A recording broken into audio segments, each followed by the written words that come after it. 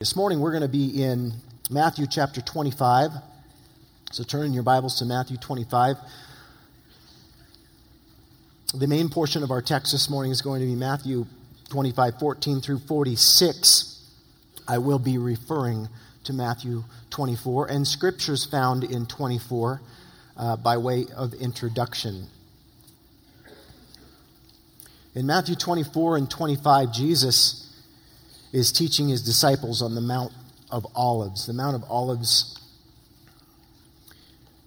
remember, is where Jesus went and looked out over Jerusalem and he wept because of their unbelief, because they did not want to come to him. He wanted to be their God and their shepherd and their provider and their comforter. And he wept because they did not. The Mount of Olives is also where Jesus ascended as the disciples watched him ascend into heaven. The Mount of Olives is also where Jesus is coming back at his second coming.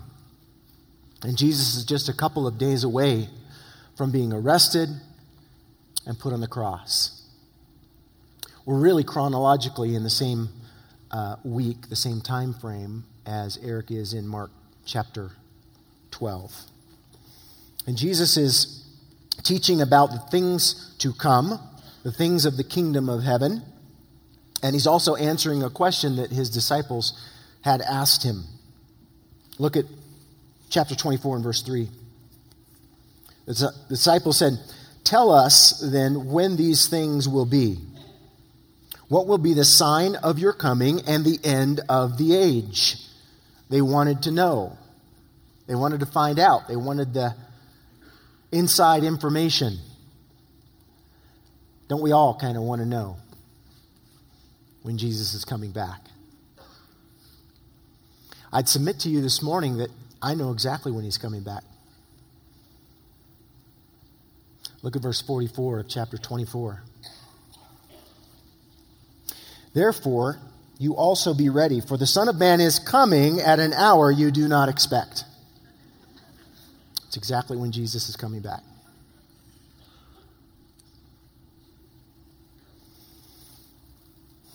Jesus speaking of that day that he would return, look at verse 36 of chapter 24. "But of that day and hour no one knows, not even the angels of heaven, but my Father only." He says, no one knows that day of the hour, my Father only. 1,000 years? One day? Would it matter?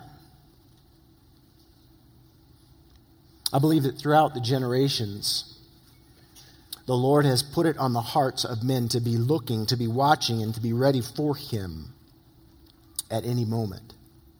Oh, sure, there are prophecies and there are things that we can look at. But if we knew, he knows our sinful flesh, and we'd probably go, well, I can get right about a week out and be okay. Right? He says no one knows the day or the hour. But he did give them signs to look for. Look at verse 32.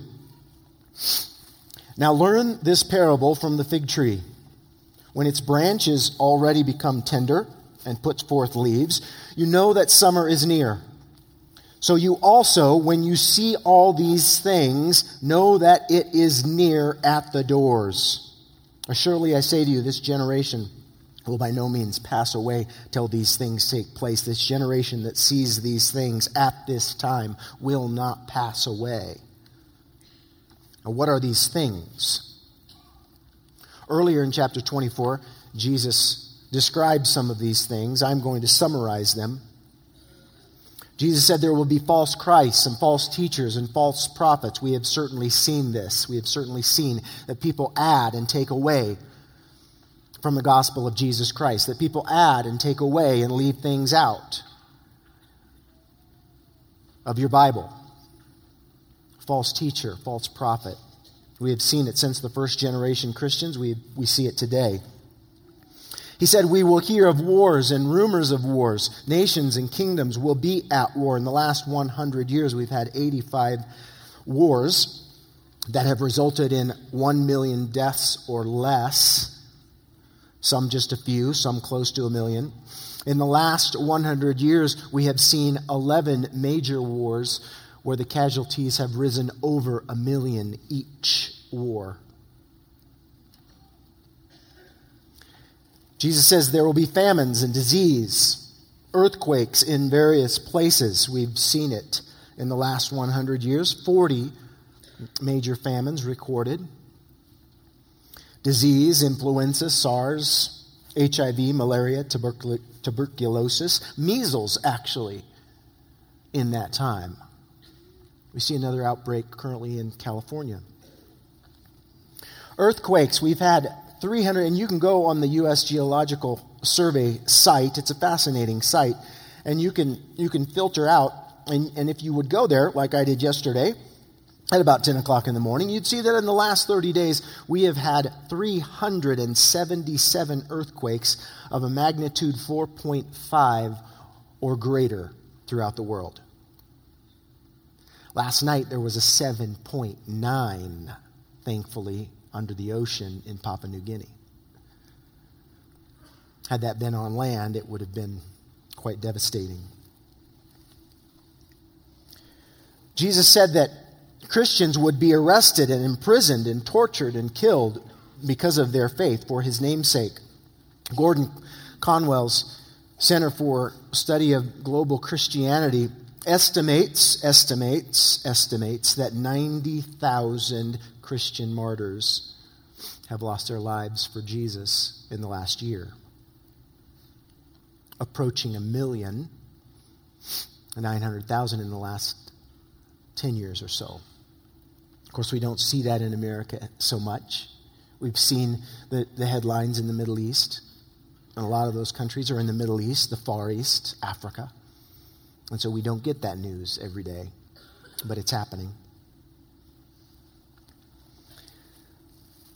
He said lawlessness would abound and increase, and men's hearts would grow cold. In the last 30 years, the U.S. Bureau of Justice Statistics, I've always gotten that word wrong, records the number of people in jail or in prison rising from 500,000 30 years ago on a year-in, year-out basis to 2 million currently in our jails and prisons. And that number doesn't touch the number that are on probation. The gospel of the kingdom, Jesus said, would go out into all the world as a witness. Your Bible now, the whole Bible, is translated into 544 languages. Portions of your Bible are translated into 2,032 languages. Friday, if you were watching the inauguration, you saw Franklin Graham come to the podium, and he read 2 Timothy chapter 2. It's the passage of Scripture he read from. It details the gospel of Jesus Christ. I'll read it. Therefore, I exhort, first of all, that all supplications, prayers, intercessions, and the giving of thanks be made for all men, for kings and all who are in authority, that we may lead a quiet and peaceable life in all godliness and reverence. For this is good and acceptable in the sight of God our Savior, who desires all men to be saved and come to the knowledge of the truth. For there is one God and one mediator between God and men, the man Christ Jesus, who gave himself a ransom for all. The world was watching. Pastor Kent said that he was in a coffee shop. He's in Uganda. And the Ugandans were watching. They were interested in what's happening in America. Through technology, the gospel of Jesus Christ is going out like never before. Like never before. Jesus told his disciples, when you see these things, it is close. Now, some of these things have been going on since the first century church. So if they were close, how close are we to the return of Jesus Christ? How close are we? After telling the disciples the signs to look for, he tells them a series of parables. Remember, a parable is a short story or a simple story with a more profound truth attached to it, or lesson attached to it. The lesson of each of these parables that he told was watch and be ready. Always be watching for the signs of my coming. Always be ready should the Lord come back even this day. Even this day. In one of the parables, he tells of an evil servant that was left in charge of his master's house. Look at verse 48 of chapter 24. He says this at the end of that parable. But if that evil servant says in his heart, my master is delaying his coming, and begins to beat his fellow servants, and to eat and to drink with the drunkards, the master of that servant will come on a day when he is not looking for him, and at an hour that he is not aware of, and will cut him in two, and appoint him his portion with the hypocrites. There shall be weeping and gnashing of teeth.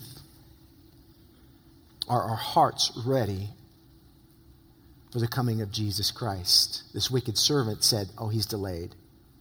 He's delayed. It's been 2,000 years. It could be another 1,000 years. Should it matter? How am I supposed to be living before Jesus Christ today? Because the fact of the matter is, whether Jesus comes back to us any day or any moment, we could go see him and account. In the parable of the 10 virgins in 25, verse 1 through 13, he tells of these 10 bridesmaids, 5 wise and 5 foolish. They were all supposed to be ready for the bridegroom when the bridegroom showed up so that they could go to the wedding feast. And 5 of them had oil ready for that trip, and 5 of them did not. And the message is, look at verse 13 of 25. Watch, therefore, for you know neither the day nor the hour when the Son of Man is coming. Watch and be ready. So what does that look like? As often as I can throughout the day, should I walk outside with my Bible, read a little bit, pray a little bit, look up a little bit, pray a little bit. Oh Lord, I want to be ready, look up a little bit. I suppose if you were in Jerusalem and you lived on the Mount of Olives, that might be... No. In the rest of chapter 25, where we're going to spend our time, Jesus tells one more parable. And then he teaches about an event, a judgment at his second coming.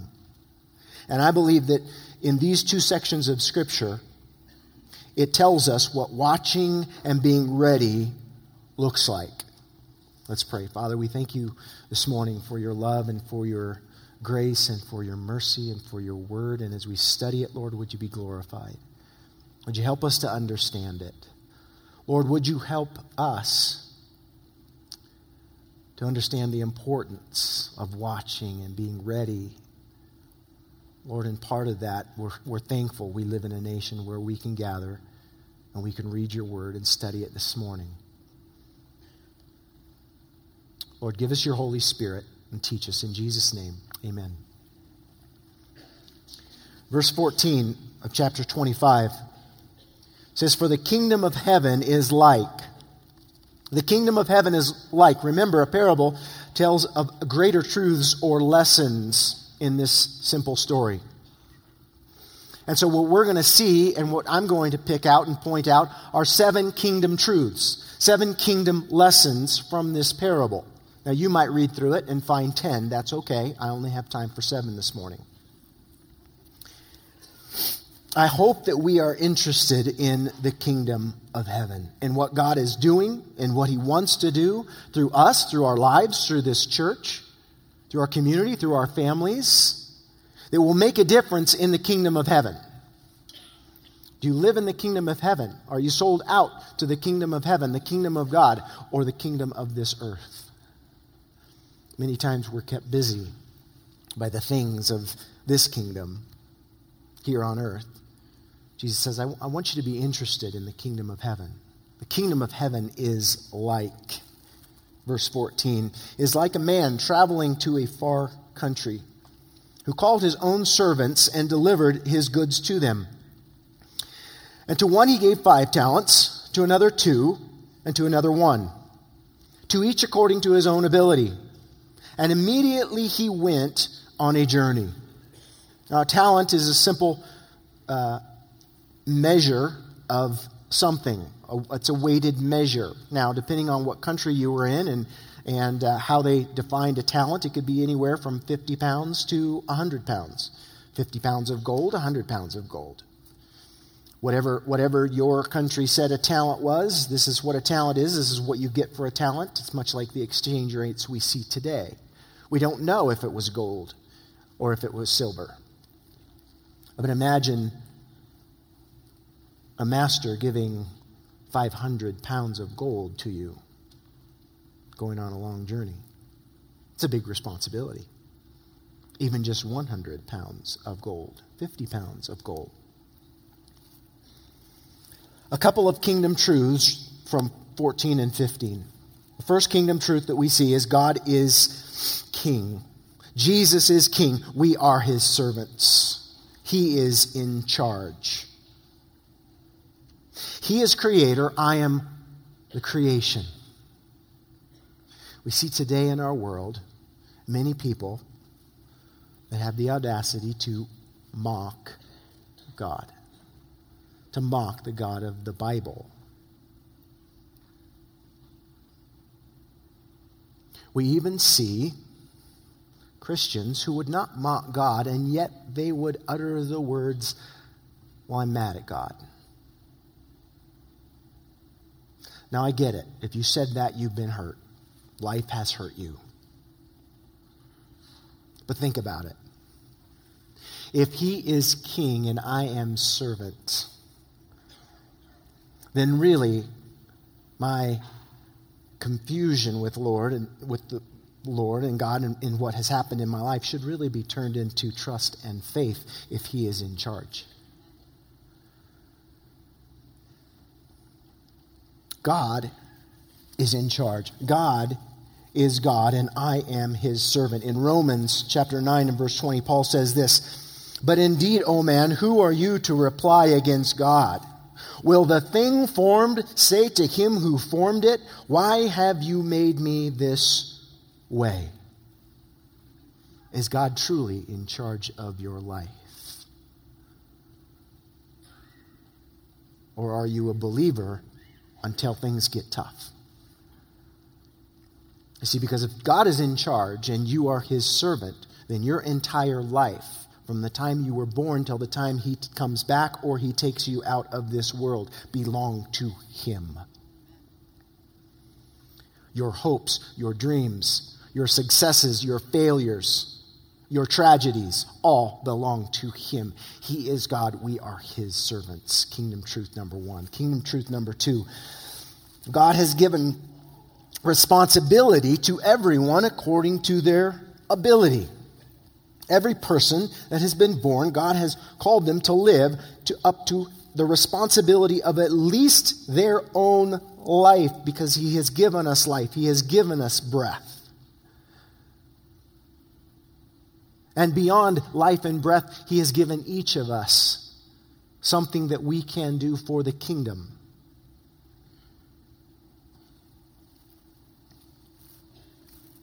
Is your life, your abilities, do you recognize that those things have meaning to God?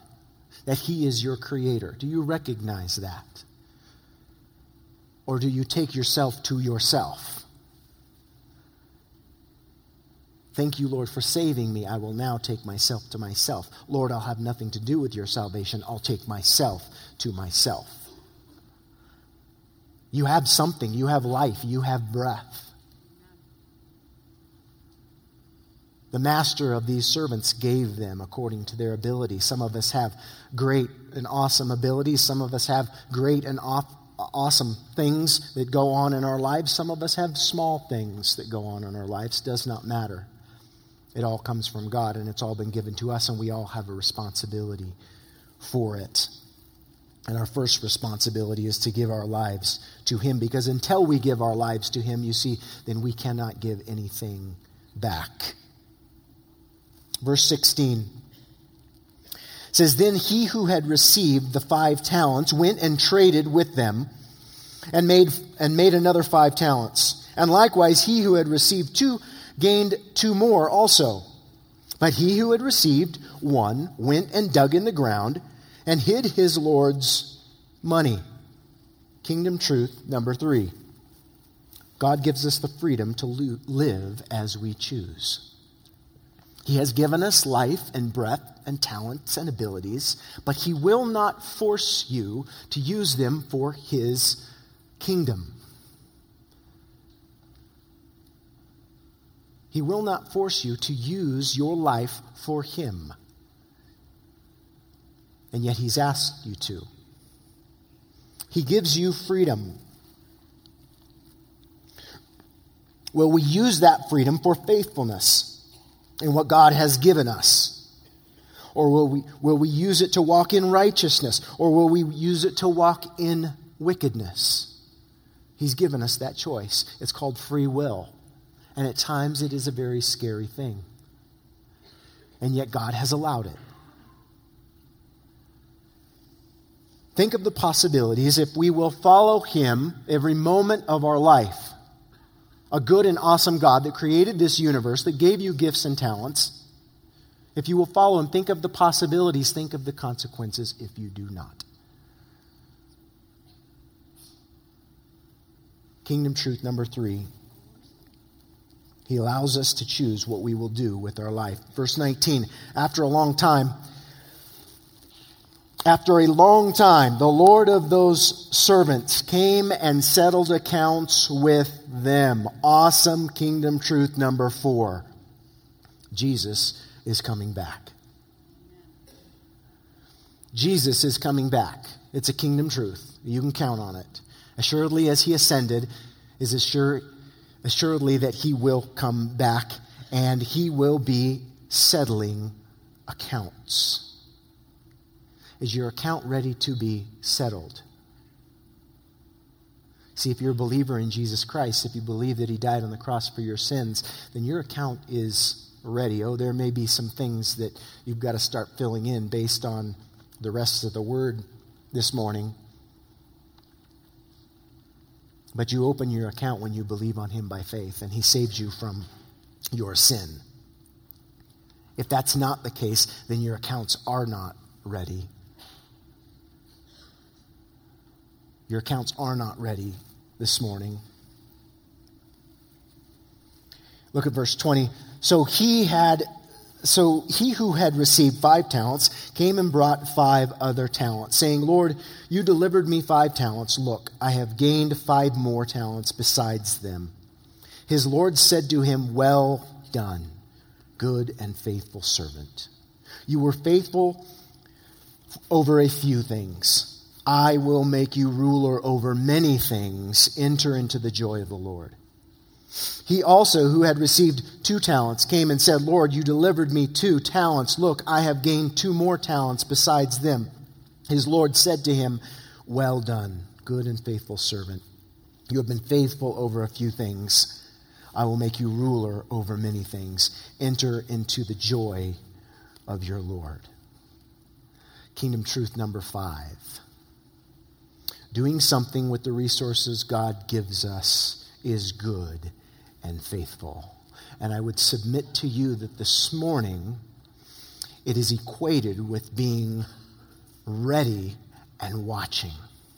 Watching and being ready means we are about the kingdom business of our God, our Lord and Savior, Jesus Christ.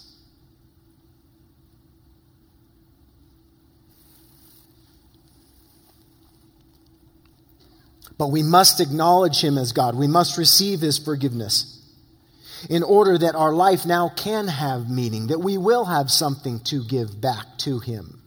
And once that has taken care of, then we have lots of things to give back to him. Think of the things that right now God has given you authority over. Now, some of us have lots of things. Some of us have a few things. All of us have something we have authority over. Your job, your family, the ministry that you have in your church, the ministry that God keeps calling you to in your church, your friends, your family that are unsaved. These are all things, you see, that we can multiply and give back to God.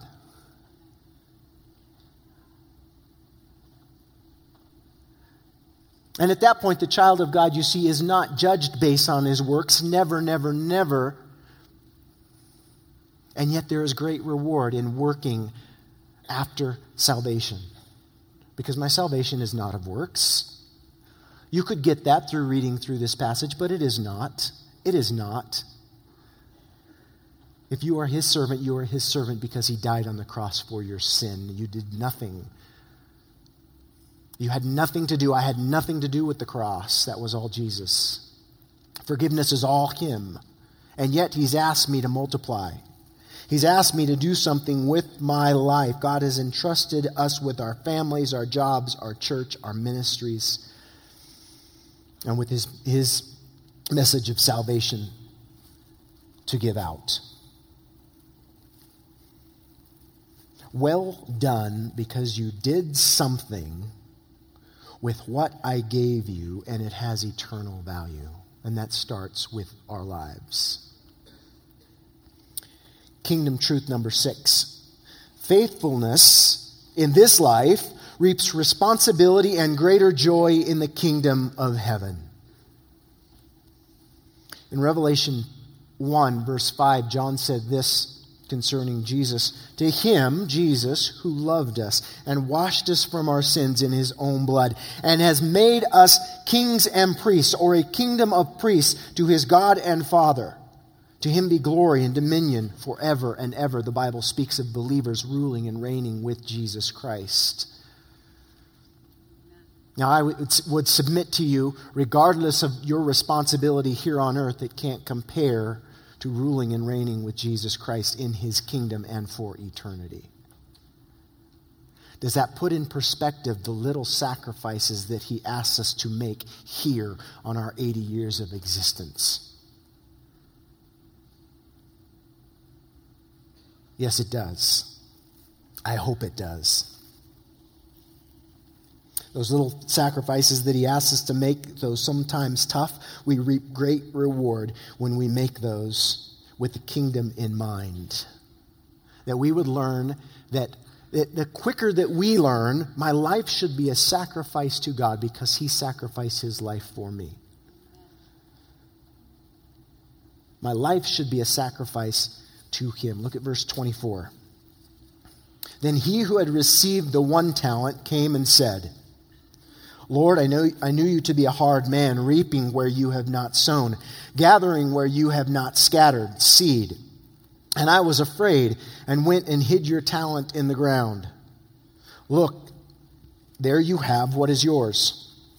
But the Lord answered and said to him, You wicked and lazy servant, you knew that I reap where I have not sown and gather where I have not scattered. You ought to have deposited my money with the bankers, and at my coming I would have received back my own interest. Therefore take the talent from him and give it to him who has 10 talents. For to everyone who has, more will be given, and he will have abundance. But from him who does not have, even what he has will be taken away. And cast the unprofitable servant into outer darkness, where there will be weeping and gnashing of teeth. Kingdom truth number 7. God will judge the wicked. Kingdom truth number 7. God will judge the wicked. Now let's remember, this is a parable. And if you're like me, you've read through this and you've thought, man, that is harsh. Why doesn't this guy get a second chance or something?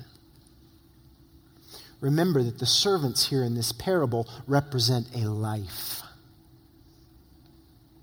And in life, because God is long-suffering and is not willing that any should perish, he gives second and third and fourth and fifth. And however long his long-suffering mercy is, he will give for us to repent of our sin and turn to him. If someone finds themselves cast out from the presence of God, it was by their choice.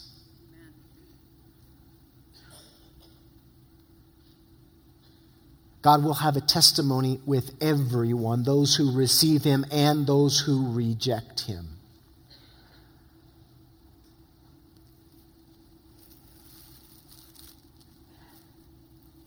If a person does not turn to God for forgiveness, does not repent of their sin, they will get the reward of a wicked life. The verse that I quoted is from 2 Peter chapter 3 and verse 9. The Lord is not slack concerning his promise, as some count slackness, but is long-suffering toward us, not willing that any should perish, but that all should come to repentance. God takes no pleasure in judging the wicked. And yet, he's given us that choice as to what we will do with our life. And he's taken the penalty for our sin. He's told us that, hey, what stands in the way of you and me is your sin. But I've done something about that. I died on the cross. I took that punishment. When the punishment for sin meant in your life death and separation from me and a spiritual death, I was thinking about that before I even put the earth on its foundation. I was thinking about you. And yet he gives us the freedom to reject that. A review of the kingdom truths from this parable. First kingdom truth, God is king, we are his servants. Second kingdom truth, God has given us responsibility according to our ability. Third, God gives men freedom to live as they choose. Fourth, Jesus is coming back. We will give an account for our lives. Kingdom truth 5, doing something with the resources God has given us, starting with our lives, is good and faithful. It means that we're watching and ready. Kingdom truth number 6, faithfulness in this life reaps responsibility and greater joy in the kingdom of heaven. Kingdom truth 7, God will judge the wicked, the faithless. At this point, God switches in the Bible to verse 31. And Jesus now switches from a parable to an actual event that will take place at his second coming, when he will judge the peoples and the nations of the world. And as we read through, we're going to see if this true account lines up with all of the lessons we learned from the parable about the kingdom. Look at verse 31. When the Son of Man, Jesus, comes in his glory, right away, kingdom truth number 4, Jesus is coming back. And all the holy angels with him. Then he will sit on the throne of his glory. Kingdom truth number 1, Jesus is God. He is King. All the nations, verse 32, all the nations will be gathered before him, and he will separate them one from another, as a shepherd divides his sheep from the goats. Once again, kingdom truth number 1, we are his servants. He is king. We are his servants. Whether sheep or goat, you are his servant. Whether obedient servant or faithless, disobedient servant, you are his servant. Verse 33, and he will set the sheep on his right hand, but the goats on the left. Then the king will say to those on his right hand, come, you blessed of my Father, inherit the kingdom prepared for you from the foundation of the world. Kingdom truth number 6, faithfulness in this life reaps responsibility and greater joy in the kingdom of heaven. Verse 35, for I was hungry and you gave me food. I was thirsty and you gave me drink. I was a stranger and you took me in. I was naked and you clothed me. I was sick and you visited me. I was in prison and you came to me. Kingdom truths 2 and 5. God gives us responsibility and resources. And when we use them to do loving things, he sees it and he calls it good and faithful. Verse 37, Then the righteous will answer him, saying, Lord, when did we see you hungry and feed you, or thirsty and give you drink? When did we see you a stranger and take you in, or naked and clothe you? Or when did we see you sick or in prison and come to you? And the king will answer and say to them, Assuredly, I say to you, inasmuch as you did it to the least of these my brethren, you did it unto me. Watching, being ready, is doing things in the name of our Lord Jesus Christ, through His Spirit, through His power, through the new life that He's given us for the least of these.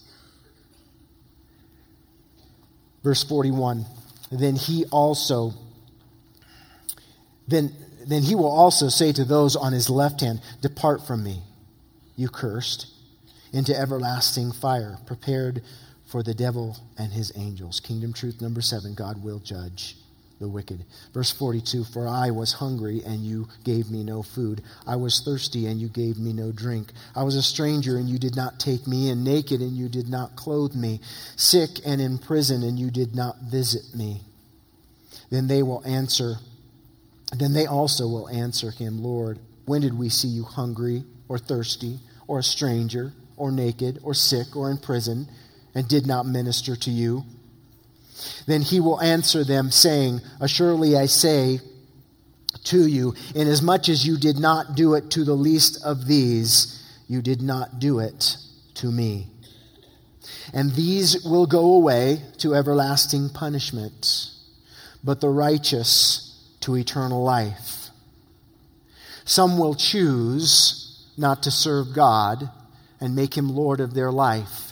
They will reject His love, and some will not. Kingdom truth number 3, God allows us to choose. He does not force us to receive His love and forgiveness and to give our lives to Him.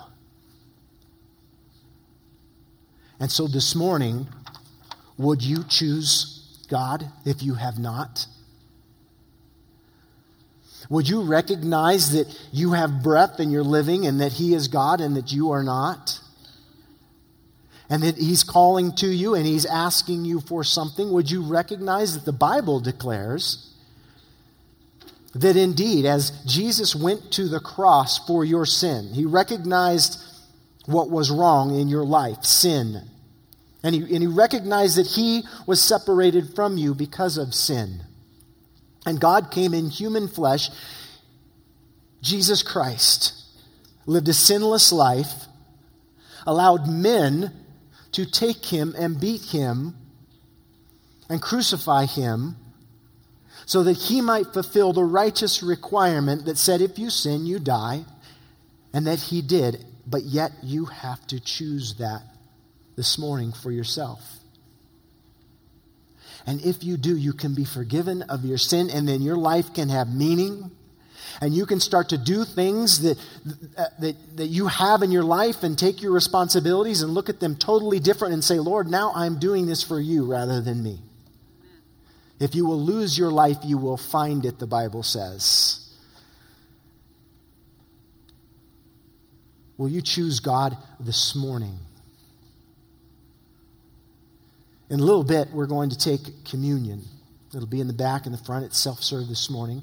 Remember, communion is a reminder as we take that bread of His body that was beaten for us, and as we take the cup, His blood that was shed for us for the remission of sins.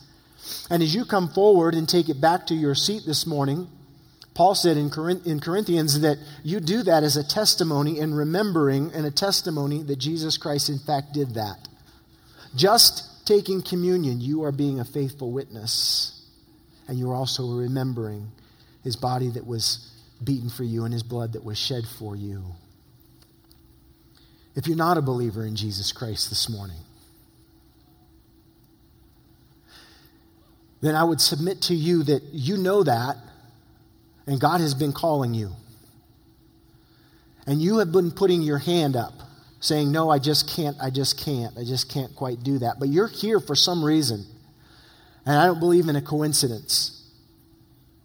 And if you'd like to know Jesus Christ as your Lord and Savior, if you'd like to give in to Him today, receive forgiveness of sin, Begin to live a life of meaning. Then on either sides, as we take communion and we're continuing to worship, you'll see folks coming up.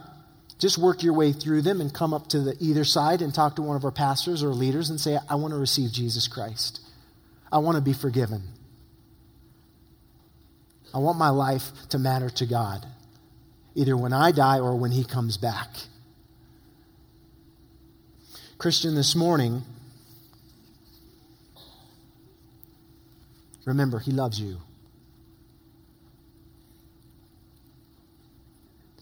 You may have wasted some years. That's all right. God knows.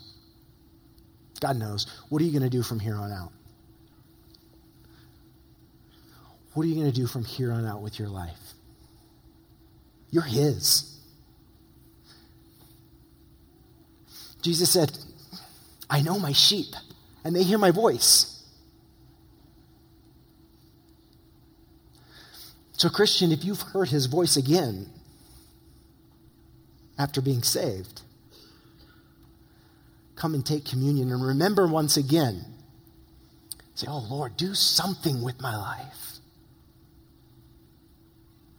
Do something with this church, in this community. Do something in my family. Work through me. Forgive me when I have failed to use the resources you have given me.